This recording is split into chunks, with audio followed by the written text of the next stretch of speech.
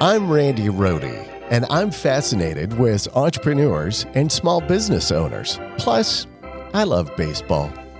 Every show, I sit down with a small business owner, and we discuss their running the bases of entrepreneurship. We throw the ball around on strategy, management, execution, and innovation. Plus, a little fun baseball talk. Hey, thanks for joining us today. Settle in, grab your Cracker Jacks, and you know what they say. Play ball. All right, it's a great day for a ball game, and I'm pretty excited today. We actually have another guest in the healthcare industry. She's an accomplished physician, born and raised in a large Cleveland family, one of 7 children. That is a household right there. There's a lot of activity. Yeah, definitely. Yeah. She left Ohio to attend Wellesley College in Massachusetts and returned to Ohio to attend medical school at Case Western University. She's a board-certified musculoskeletal radiologist. Our doctor guest has over 32 years of experience. What, were you started when you were 10? Really? She's practiced in academia, private practices. She spent 10 years at the Cleveland Clinic as the director of musculoskeletal ultrasound. And for the past 2 years, she's been an entrepreneur and small business owner operating her own private practice in Northeast Ohio, specializing in the integrative treatment of chronic musculoskeletal pain. You've got a lot of big words, I suppose, as a doctor. All right. Welcome to the show, Dr. Patricia Delzell, president of the Advanced Musculoskeletal Medicine Consultants, Inc. Welcome, Dr. Thank you for having me, Randy. That was quite a You did a great job with that. Yeah. All right. Thanks to the team for pulling that one together. All right. So, and as we were saying earlier, I can call you Tricia, right? Yep. So we can dispense with the formalities, and you can call me whatever you like to call me. It's good. All right. Super excited to have you on the show, right? Thank you. You're excited? I'm excited. A little nervous, but I'm okay. Yes. All right. And also, I want to roll out here at your practice, Advanced Musculoskeletal Medicine Consultants, or Advanced MMC. Dr. Delzell actually has very graciously is providing a complimentary call, a limited consult for folks listening to the show that can call in, and all of the information will be in the show notes. And so you can grab the phone number or her website and schedule an appointment there. Before we get too deep, I want to stay on that. So we were just talking right before we started recording about remote consults and or treatments. So prior or during the pandemic, you were doing remote work, treatment? Well, yeah. I mean, I've always had patients come from all over the country to see me. Right. When I was at the Cleveland Clinic, obviously it was a different venue, but right. When the pandemic hit, all of our licenses kind of became global licenses so that people didn't have to fly in to see me. They could see me remotely over telehealth, and then if we were going to proceed, then they could come in for a limited visit. But since the pandemic has kind of cooled down, they're looking at all those allowances and kind of putting the restrictions back in. So we're in the process of looking to see who can we see remotely and who needs to still just fly in and see me in the office. Okay. So kind of a case-by-case basis, but people can, if they're in different states, can call at least and have a conversation, and then right. you can determine on that. So, okay. So that's great. So folks, be sure to go down, grab the information, give Dr. Delzell a call, and during the show, I can call you Tricia, which is great. All right. So before we get going, I want to learn about Advanced MMC. I also want to touch on something here. Evidently, you've got a bit of an adventurous spirit about you, right?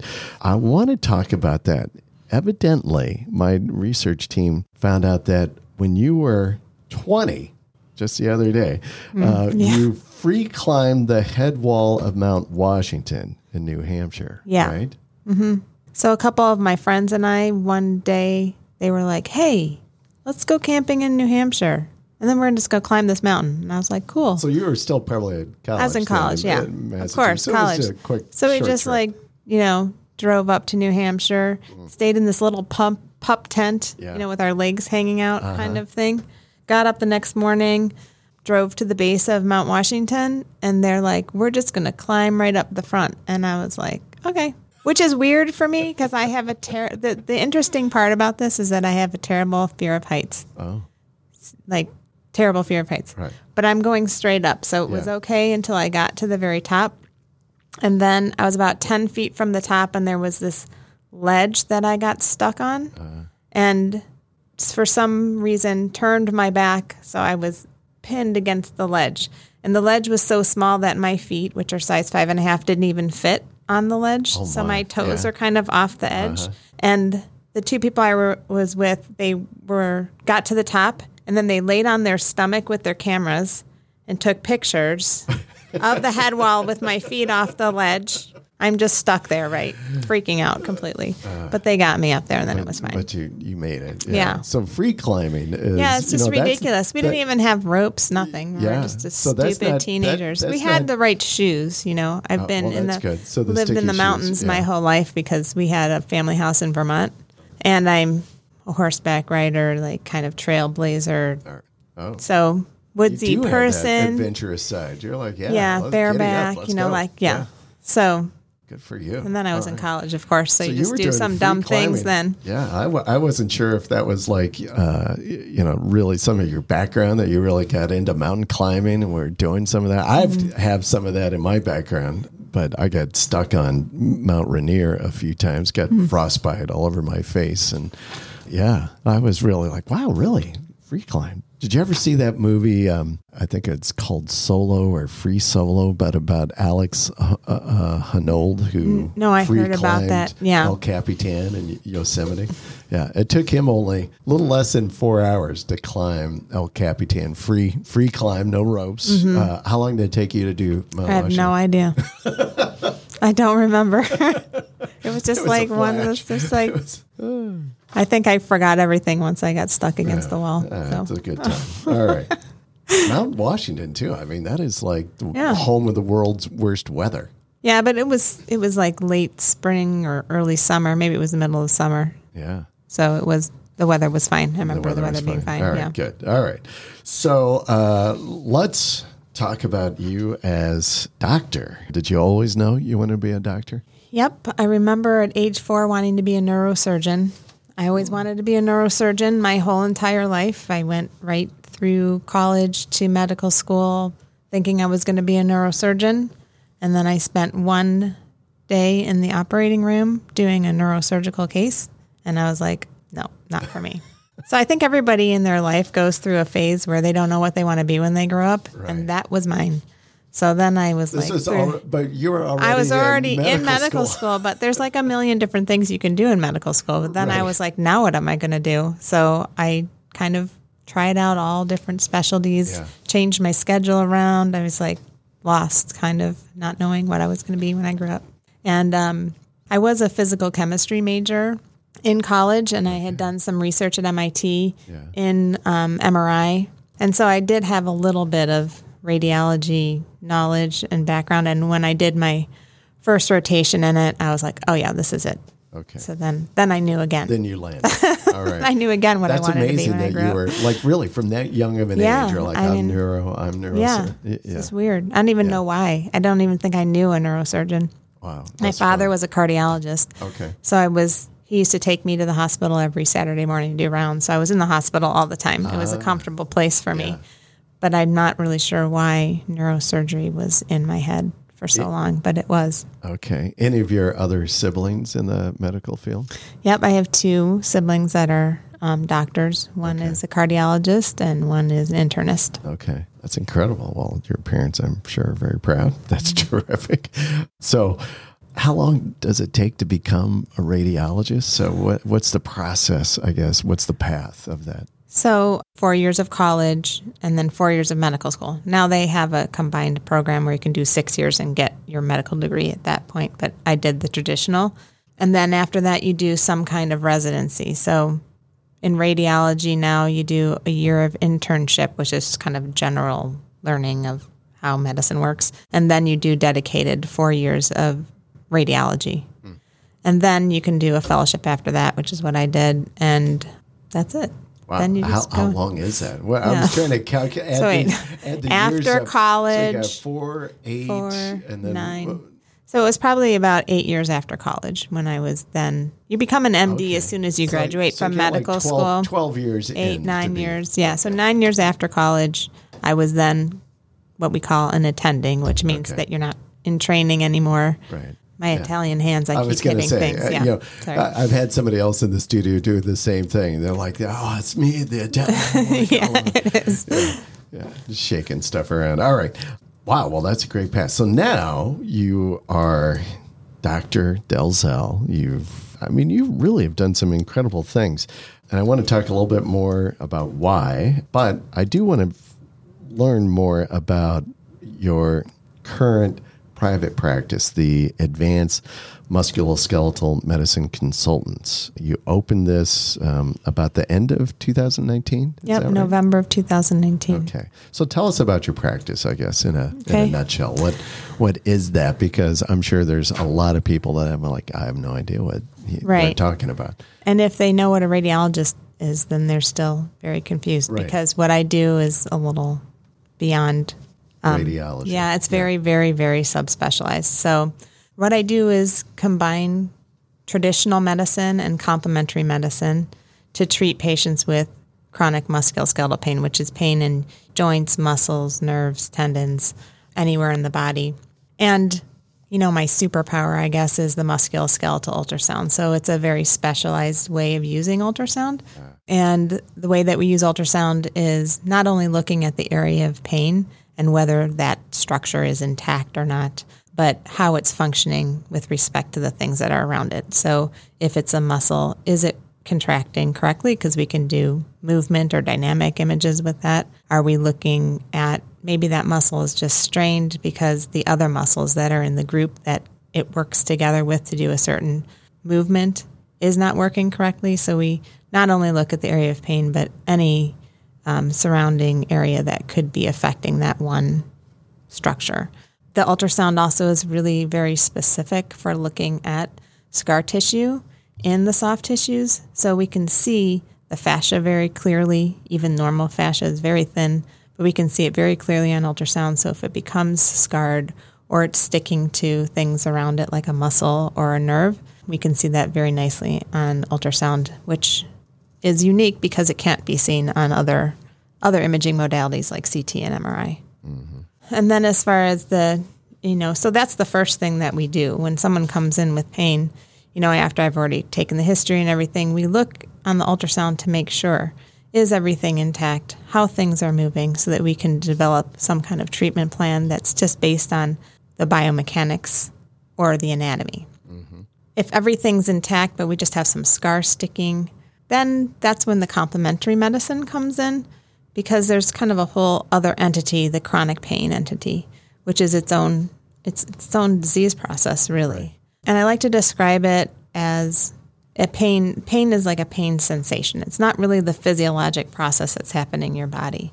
So people can have a normal pain sensation, meaning like if you put your hand on a stove and it's hot, your body will tell you to pull it back. So your physiologic process is working correctly. If your physiologic process is not working correctly, it can be either or. You can put your hand on a hot stove and not move your hand because the pain sensations aren't working. That physiologic process isn't working to give you the correct, signals to do what you need to protect your body.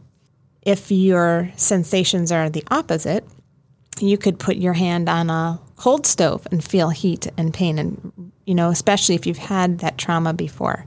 It's kind of a little PTSD-ish, but you can still have that reaction even if the stove is cold. So your physiologic process is working in the opposite way. It's not giving you the right signals. It's giving you too many signals, and it's not serving you as far as helping you to get better. So sometimes what we find with chronic pain in the musculoskeletal system is people hurt when they move or if anyone touches them.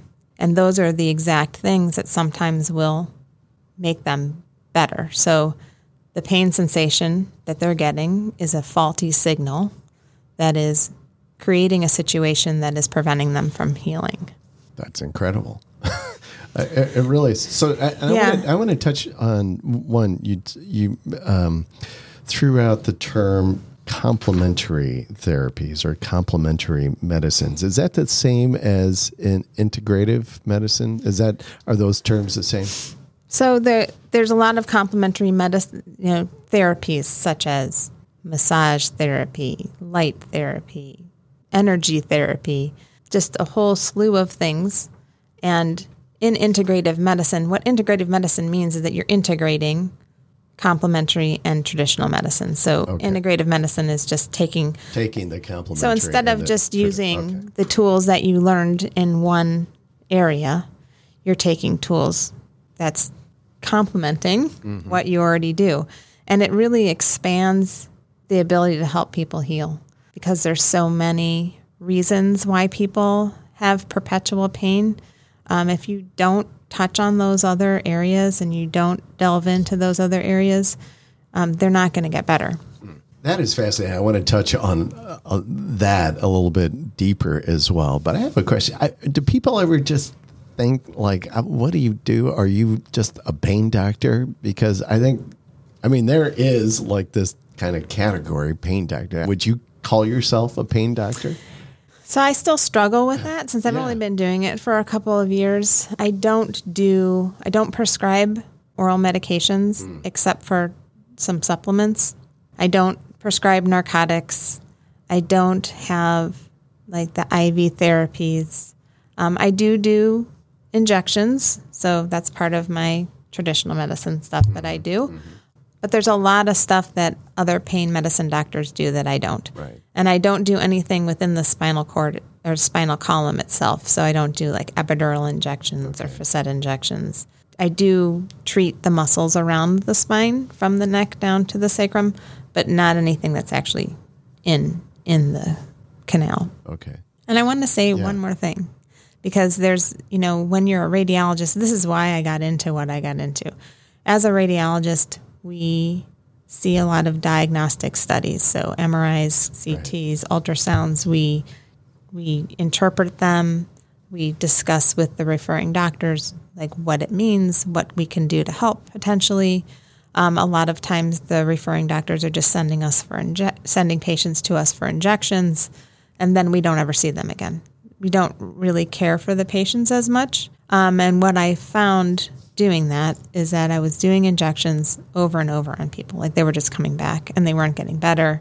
It was frustrating for me because, I was raised in a household of primary care physicians who care for their patients and want them to get better. So that my mentality is, that's where I sit to begin with. And so the first thing I started doing was working with just the other caregivers around me, like the referring doctors more closely, the physical therapists more closely. Like, so I'm going to do this injection. Is there something that we can do afterwards that's going to make the pain go away for longer? So we developed kind of a treatment protocol that was limited, just based on biomechanics and anatomy. And we did get some results with that, but then there was this whole other aspect, this whole chronic pain aspect, and we could do everything right, and then their muscles are working great, but they still had this pain that, we didn't have any anatomic explanation for. And I thought there's got to be something more that we're not doing that can get them to the next level. And that's when I decided to do the Integrative Medicine Fellowship, which gave me these other tools to add to what I was already doing. And that's how my practice morphed into what it is. So the other tools, meaning like the complementary medicines that you mentioned, so like yoga or massage or... But then the bigger part of it is lifestyle medicine. So discussing with the patient, what are you eating? How are you sleeping? What's your stress management like? What's your support systems like?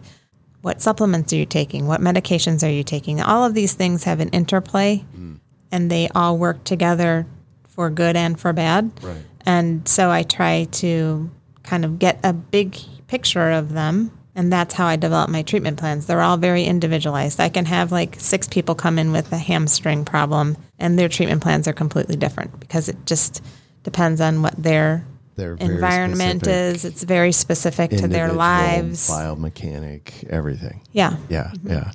So what you do, and thank you for explaining it, because it's actually becoming even more clear to me, is that you really have opened up, I'll say, kind of the door to traditional medicine. I mean, you've expanded it greatly because you utilize all of these other complementary medicines. And as well, you're looking at all of the, what I would say, kind of the environmental inputs as well, that is has some kind of an impact on an individual's health and how they're responding to treatments and all of that. Yeah, so it becomes this much bigger kind of palette, so to speak, of how you can treat somebody. Yeah, it really becomes kind of this open. I mean, it's very unusual for me to give up on somebody. Oftentimes people get frustrated and give up on themselves before I do, because there's just so many different things that we can delve into. And the other thing, I try to do baby steps. I'm not that person that you're going to come to and I'm going to give you, these are all the things we're going to do like right now. We're not going to, we're going to change your entire diet and you have to like clean out your refrigerator and go buy new food. Like I don't do that kind of stuff. We make little changes and so that they're sustained. Also, one of the other things that I've noticed a lot with chronic pain patients is that the vitamins and minerals that they have in their bodies are either not abundant enough or they're not being made appropriately in their bodies. They have some kind of process that's halted or because they don't have the right supplements. And again, having said that, I'm not that person that gives you 32 supplements to take. I feel like if you have too many exercises to do, too many different foods to change, too many medications to take, that adds to the anxiety and the pain, actually. It becomes overwhelming, and then it just adds to the problem instead of the other way around. So I really try to look at everybody's lives, and I try to simplify it more than, make it more complicated, because it tends to make people worse, I think. But there are lots of avenues to look at, and, I try the least invasive and the easiest things first, because if they work, then you're good. And then as time goes on, if that's not working, we just delve deeper and deeper and deeper and deeper until we can get to some, healing process, which is really based on, for me, what the patient's goals are and also what they deem as improved quality of life. That's where my end goal always is. It's not like they have high blood pressure and if they don't take their medicine, they're going to have a stroke and die. This is something that they've been living with for a really, really long time. And my goal is just to make their life better for them, whatever that means for them. So that's kind of how I direct my care.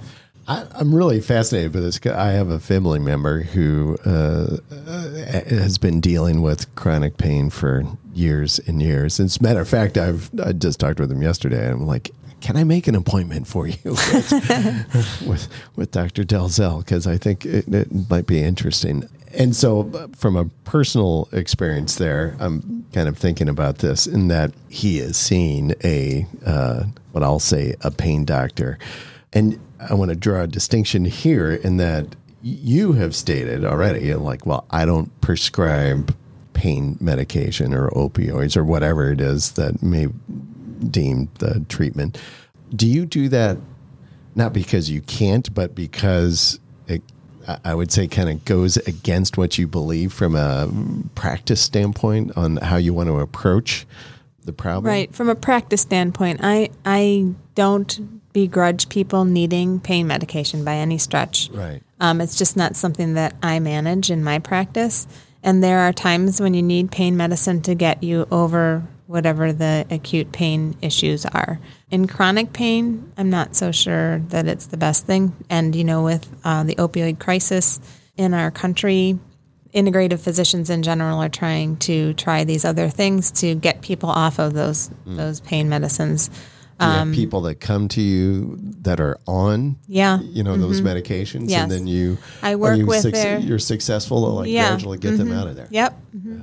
And I work closely with their physicians to do that. I don't take people's patients from them.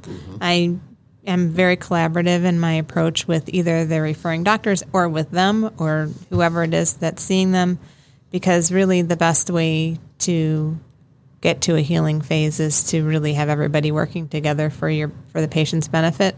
Similarly, I have patients who have chronic pain who have high blood pressure or have anxiety, and as their pain gets under control, they need less of their medication. So you have to work really closely with their cardiologists also, because if their high blood pressure starts dropping, then they take their blood pressure medicine, then they go the opposite way, because their pain is what was, kind of perpetuating their high blood pressure. Also, same thing that way. Yeah. Like helps people to not need as much medicine in that respect also. That was me dropping my pen. I'm like, what? See, I'm rubbing off on you. I think this is all fascinating. Of course, I'm always fascinated by medicine as a whole anyway, but I love this. And I think only, probably as I've gotten more seasoned in my life experience, do you like that? Instead of saying that I've gotten older, that I think that I have become more open to a lot more beyond traditional medicines, I guess. I always hey, I've got a headache, I'm going to take, some aspirin or something. And now, I've been experimenting with meditation. I've been doing more of that in the last, 6 months, 8 months. Yeah. And, and really have noticed in my own life some of these kinds of things. And really, because of that, I think it's kind of opened me up to a lot more beyond what I would typically, I think yoga absolutely has got a place. As a runner, I used to run a lot, and I did yoga for helping for stretching. It's actually, it's interesting. Some of these quote unquote complementary medicines have kind of worked their way into traditional medicine as a first line treatment. For instance, for chronic low back pain, yoga is one of the treatments of choice, and acupuncture is also. So it's interesting, and now acupuncture in some cases is being covered by insurance. So these quote-unquote complementary modalities, treatment plans have now worked their way into traditional medicine because they work. Right. And because they're helpful, and there's a lot more that can be done in that world, but, Yeah. So you throw out the terms acute pain, chronic pain, acute pain, meaning like right now, I touched the stove, it's hot, I'm in pain right now. Chronic pain, meaning it's just ongoing, long, it doesn't go away after a week or a few days. It's usually it's defined as 3 months or beyond. Okay. So what kind of pain? So you talked maybe about somebody like a hamstring injury that could be from sports related or something, and I told my wife I was having you on today, and she's like, well, talk to her about, this is what I have. So here you go. So my wife has scoliosis, all right? And so I'm saying this because she's given permission.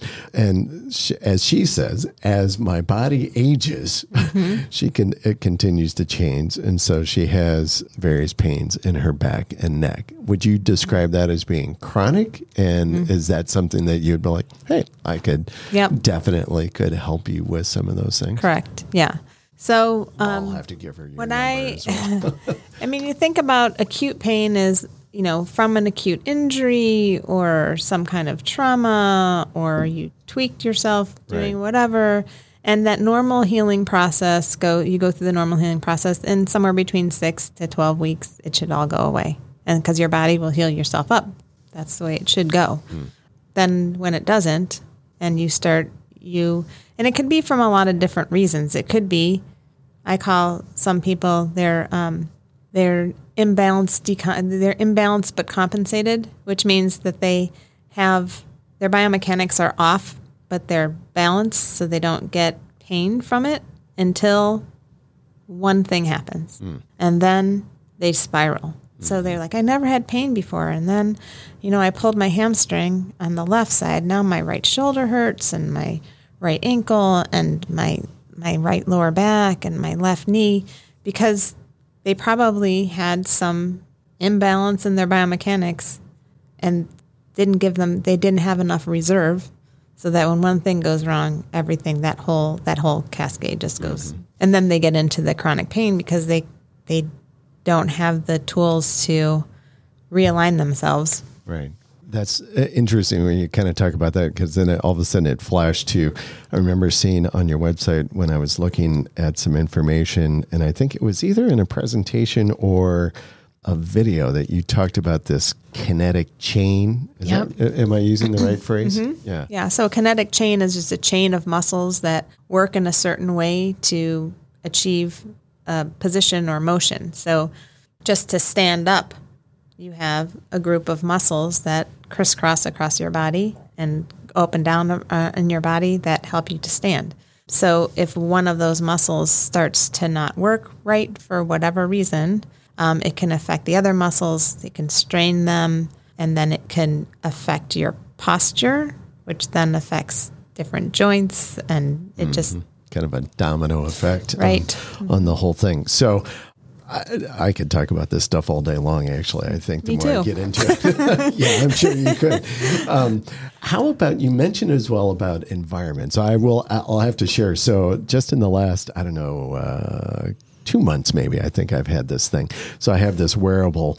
They're not a sponsor of the show, so I'm not going to name them, but it's a wearable, and it monitors all different kinds of fun stuff, but it's heart rate variability, measures my sleep when I'm sleeping, my activity. It measures my body temperature, my heart rate, resting heart rate when I'm sleeping. And so it's giving me all of this feedback on especially around sleep. And then it can do some other things during the course of the day as well. Like when I do a meditation, I go on the app and say, hey, I'm going to meditate. And then it begins to monitor very specifically that activity and what I'm doing there and my heart rate, what's going on there.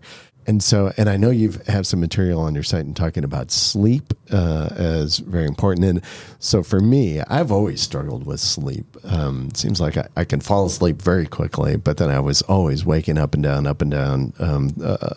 throughout the course of the night. And I started kind of experimenting with diet. I started removing sugars and carbs from my diet, not caffeine. I still, like, hey, maybe you might drop that. Yeah.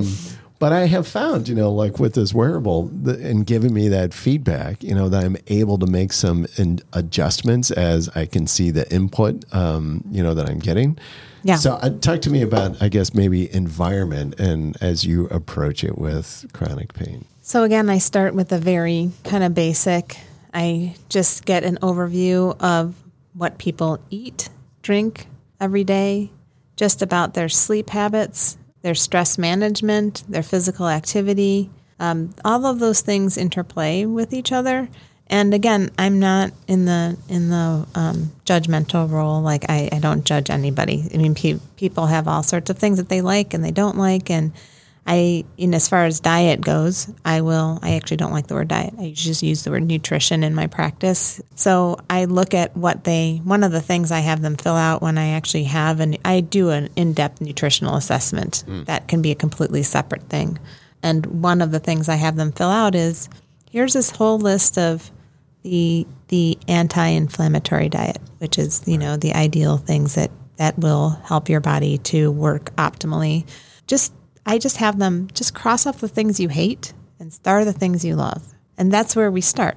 Let's eat the stuff that we love. I mean, if you get to a point where you're eating and you're not happy in what you're eating, it's never going to work, so it's okay right? You're going to be miserable. Cream. I'm a big ice cream fan. You're going to be miserable if you're not eating things that you like, right? And it's about, I do a lot of education about what different types of nutrients are good for you and what level, just to get people thinking. And a lot of the time, people make their own modifications based on that. I have a whole sleep hygiene sheet that I give people who are having trouble with sleep. Sleep hygiene. So there's that optimal. Is a term. I don't know that I've ever. I'm not a sleep doctor. There's there's an entire field of medicine that is sleep. But there are basic things that you can set yourself up for success for sleep. That's the first step that we do. Just, your environment in your bedroom, how you live your life during the day so that at night you can go into a sleep state. Those kind of things. For sleep prior to everything. Yeah. So, having said that, I will say that I am partial to traditional Chinese medicine, which is the yin and the yang of life. So it's like balancing everything. Right. People who become too obsessed with any one process can then make it worse for themselves. So there's a balance in everything, in eating, in sleeping, in physical activity, in rest. It's very important to kind of find that balance where you're kind of in your perfect state of energy is, what we're going for with traditional Chinese medicine in particular. So I know we got to get moving on, but I find this, do you work with patients long-term? Because it would seem like for you as a doctor, and I think you maybe alluded to this even a little bit earlier, but it would seem like your ultimate goal is to reduce and remove that chronic pain from the life of your patient, right? Yeah, so that's kind of a problem. It's a problem because it's a problem because actually somewhere around 80% of my patients at around 6 months, they get better enough that they don't need me. And so it's a problem from a business standpoint because I constantly, I was like, I'm kind of shooting myself in the foot by making people better. But no, it's, I always say to the patients, like, my goal is to see you in the grocery store, not in my office. Like that's what I'm going for. And so, I do find that it's about 80% of patients that about 6 months down the road, they're good. They're managing, either they're managing well or they have all the tools they need to keep going in the right direction. Sometimes if they have, we call it a flare of chronic pain, they'll come back in and see me just because they want to make sure that they didn't hurt themselves or whatever. But then I do have patients that it takes a lot longer. I have patients that I've been seeing for a few years. Right. And it just depends on them as individuals. And I'm happy to be their support for however long they need me so that we continue to move in the right direction to help them to get better. Yeah.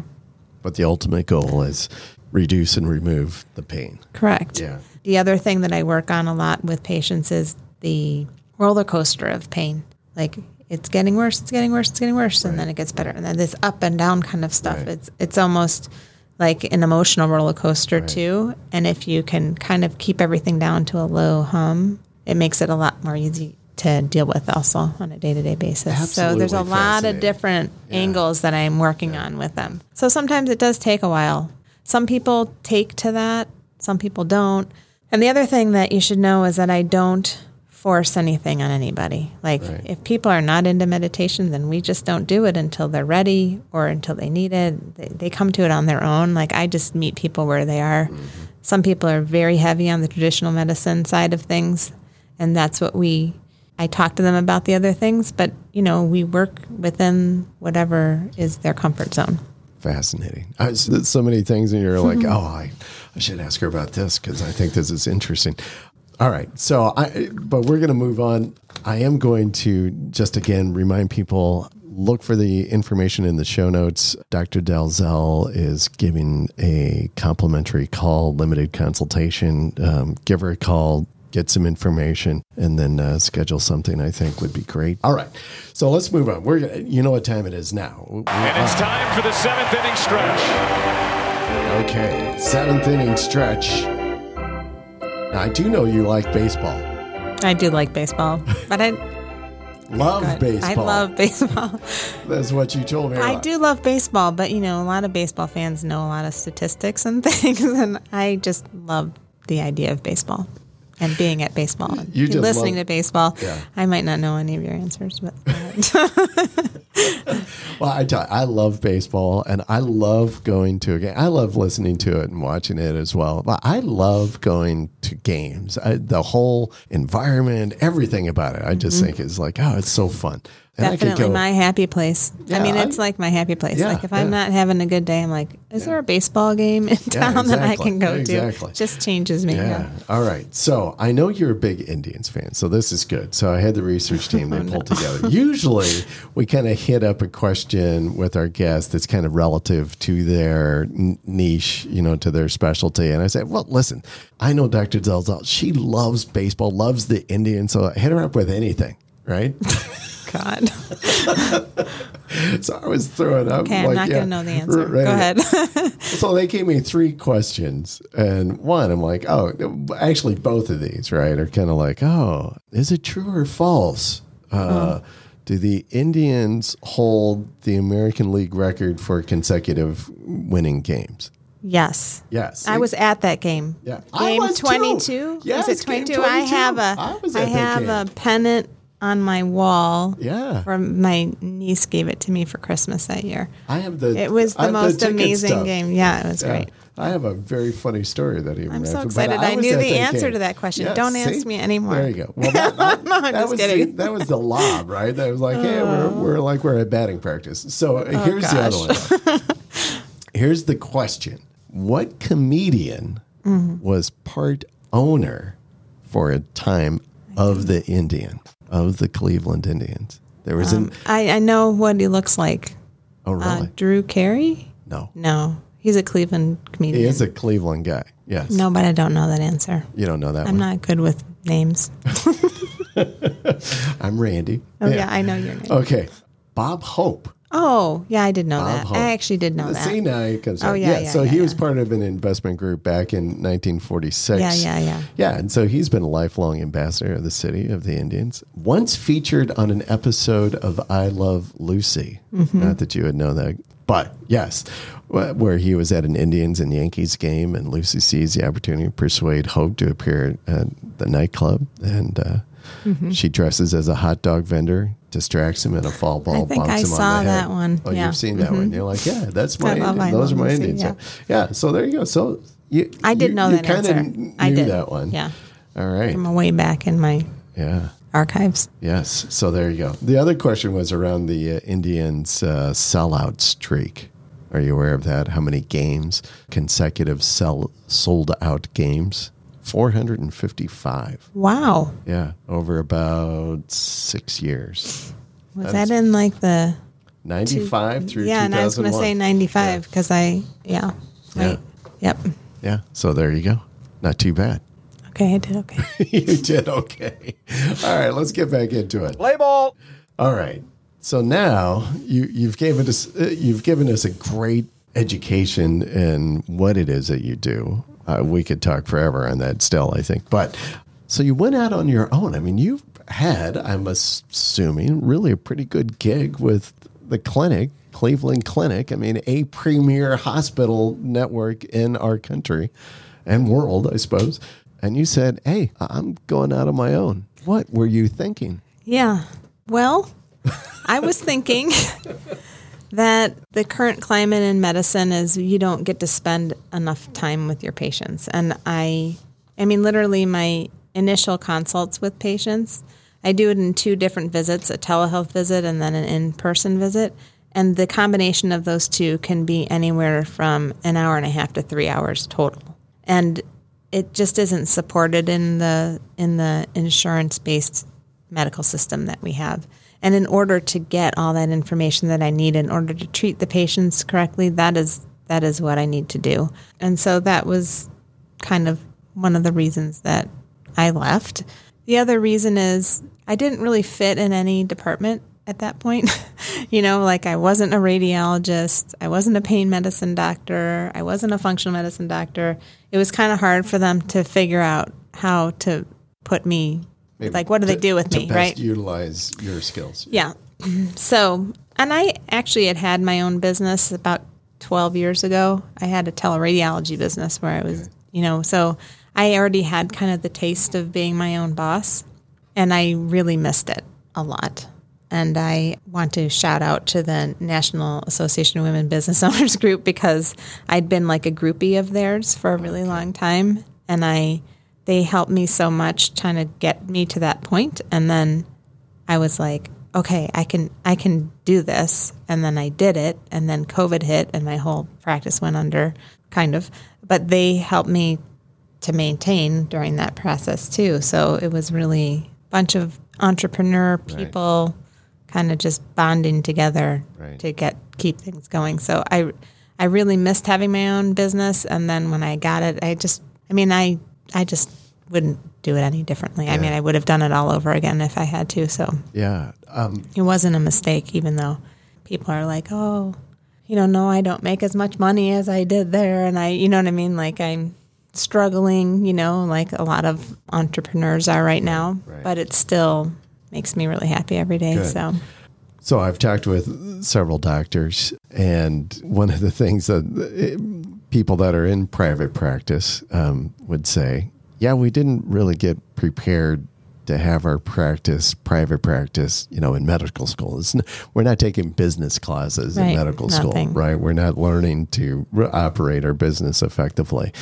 How has that challenge been for you coming in? Now, you've mentioned, you said you had a private practice before, a business before. Yes. So I had a little bit of... completely new. Right. And also, I ran the musculoskeletal ultrasound division at the Cleveland Clinic. So I had to do all the marketing for that and know how to deal with the finances. And, I had employees under me that from an HR standpoint. And so I had some of the skills, nothing formal. I also was involved at the Weatherhead School of Business, and I do have a business coach. Good. And I've had a career coach for a long time who really helps a lot, kind of telling me what I kind of need, directions I need to go in, and that kind of thing. And then I just have so many people that have helped me.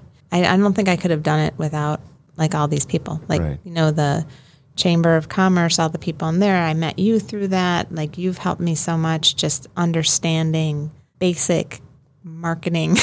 I had no idea what was going on as far as all the digital marketing and all that stuff. I've had I have a really good friend who's a salesperson in a big company, and he's like, okay, I'm going to come in and give your people in-services on how to treat patients and how to talk to them and how to promote your service, your practice, just because he's my friend. Yeah. You know what I mean? So I have these people who have been just kind of helping me get these tools that I never learned over the years. And I feel like I'm an infant when it comes to business ownership, just so that I'm still learning about a lot of things. I learn the hard way usually, unfortunately, but that's okay. I try very hard to talk to people who might know. I have another colleague who has her own practice, and her business manager gave me, he was just out of the goodness of his heart. It was just so nice. He's like, okay, this is what you need. I'm going to tell you the 3 things that you need are, you need to have passion. And I obviously have that, right? So I was like, oh, good, I got that one. You need to have thick skin. Things aren't, most of the time it's not going to go the way you want it to, and you just have to be able to manage it. And I'm okay at that one. And you need capital. And I was like, oh, that's a thing. You know what I mean? And it's very interesting. That I think is the biggest difference. The business mentality versus the physician mentality. Right. Those are hard hats to wear, right? That capital thing is very hard. People will take hundreds of thousands of dollars in loan out, not knowing if their business is going to work. And I'm like, okay, that is way out of my comfort zone, because that's not how we navigate. Mm-hmm. So that's probably one of my biggest struggles, I think. I do want to give a shout out because I know several entrepreneurs who are in the group. You mentioned, I think you gave the full name. I call NABO. NABO. Yeah.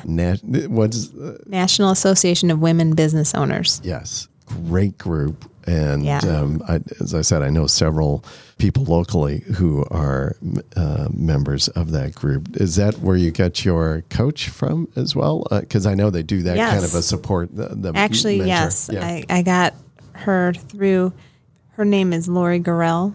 She was a member a long time ago when I found her. And my friend who was a physician at the clinic with me, she was giving a lecture, and that was her coach. And so she introduced me, and it was at a NABO event where I met her. Yeah. And then I just kept her card for a while. Good. And then eventually I called, and it was the greatest thing. Yeah. Yeah. Oh, that's good. Good.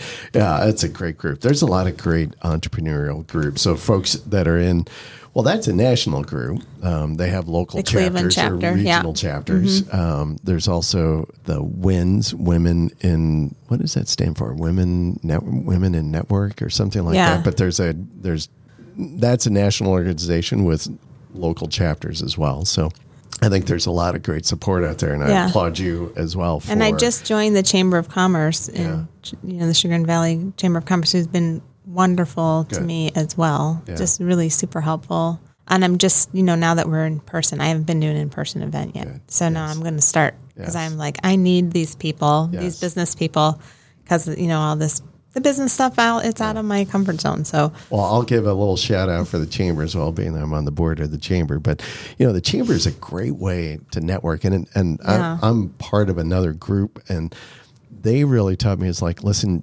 you will get out what you put into it. Yeah. And so for those business owners that are in the chamber and you're not sure if you're getting a value out of it, I would turn the question around and really like, what are you doing to put into it? Meaning, are you going to the events? Are you really actively like trying to engage with people when you go to events and meet people? It's not going to happen overnight, but over time, I think you will glean the rewards from that. And plus, I think our chamber does a lot to support local businesses. They do. And in a lot of different ways. And so I really encourage chamber involvement. I think it's a great organization. So, well, that's good. All right. So you've got your mentor. And it is kind of interesting. You don't hear what you did is really kind of going upstream. You don't hear a lot of doctors like going out on their own and doing their own practice. Really, you kind of hear the other thing, that private practices are being consumed by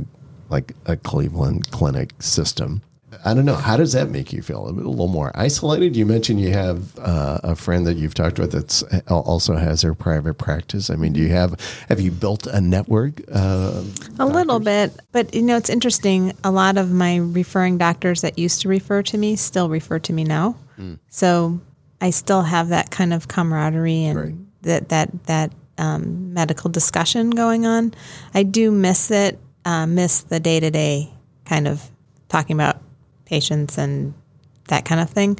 But I'm still in transition, still building the practice, looking at bringing in other people and other services into my practice in particular. So it's not like I'm just going to stay as a solo person. Right. So it'll get there. And I'm looking at different services to see what it's a balance between what's going to be a good business model versus what is a good practice model. And sometimes they don't always coincide. So I have like my business people saying, well, you can't do that because you're not going to make any money doing that. I was like, yeah, but that really helps my patients. So I have to kind of figure out how to manage it, manage both ends of it. So you mentioned earlier, and just knowing the date, so you opened your practice November of 19, and then 5 months later, we're March in the midst of a shutdown, right? And have been really enduring that over the last year or so. Big challenge for any business person, and for you as well, I can imagine.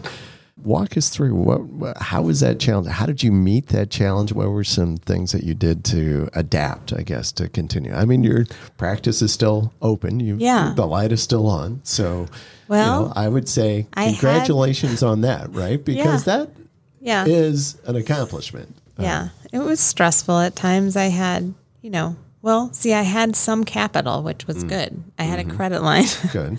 So that helped. Kept me alive, really, because I was a non-essential medical business and an outpatient business, so we were shut down between March and May. Like no patients, we weren't allowed to see anybody. So that was the time when I changed marketing companies, tried to optimize the marketing side of things as much as possible.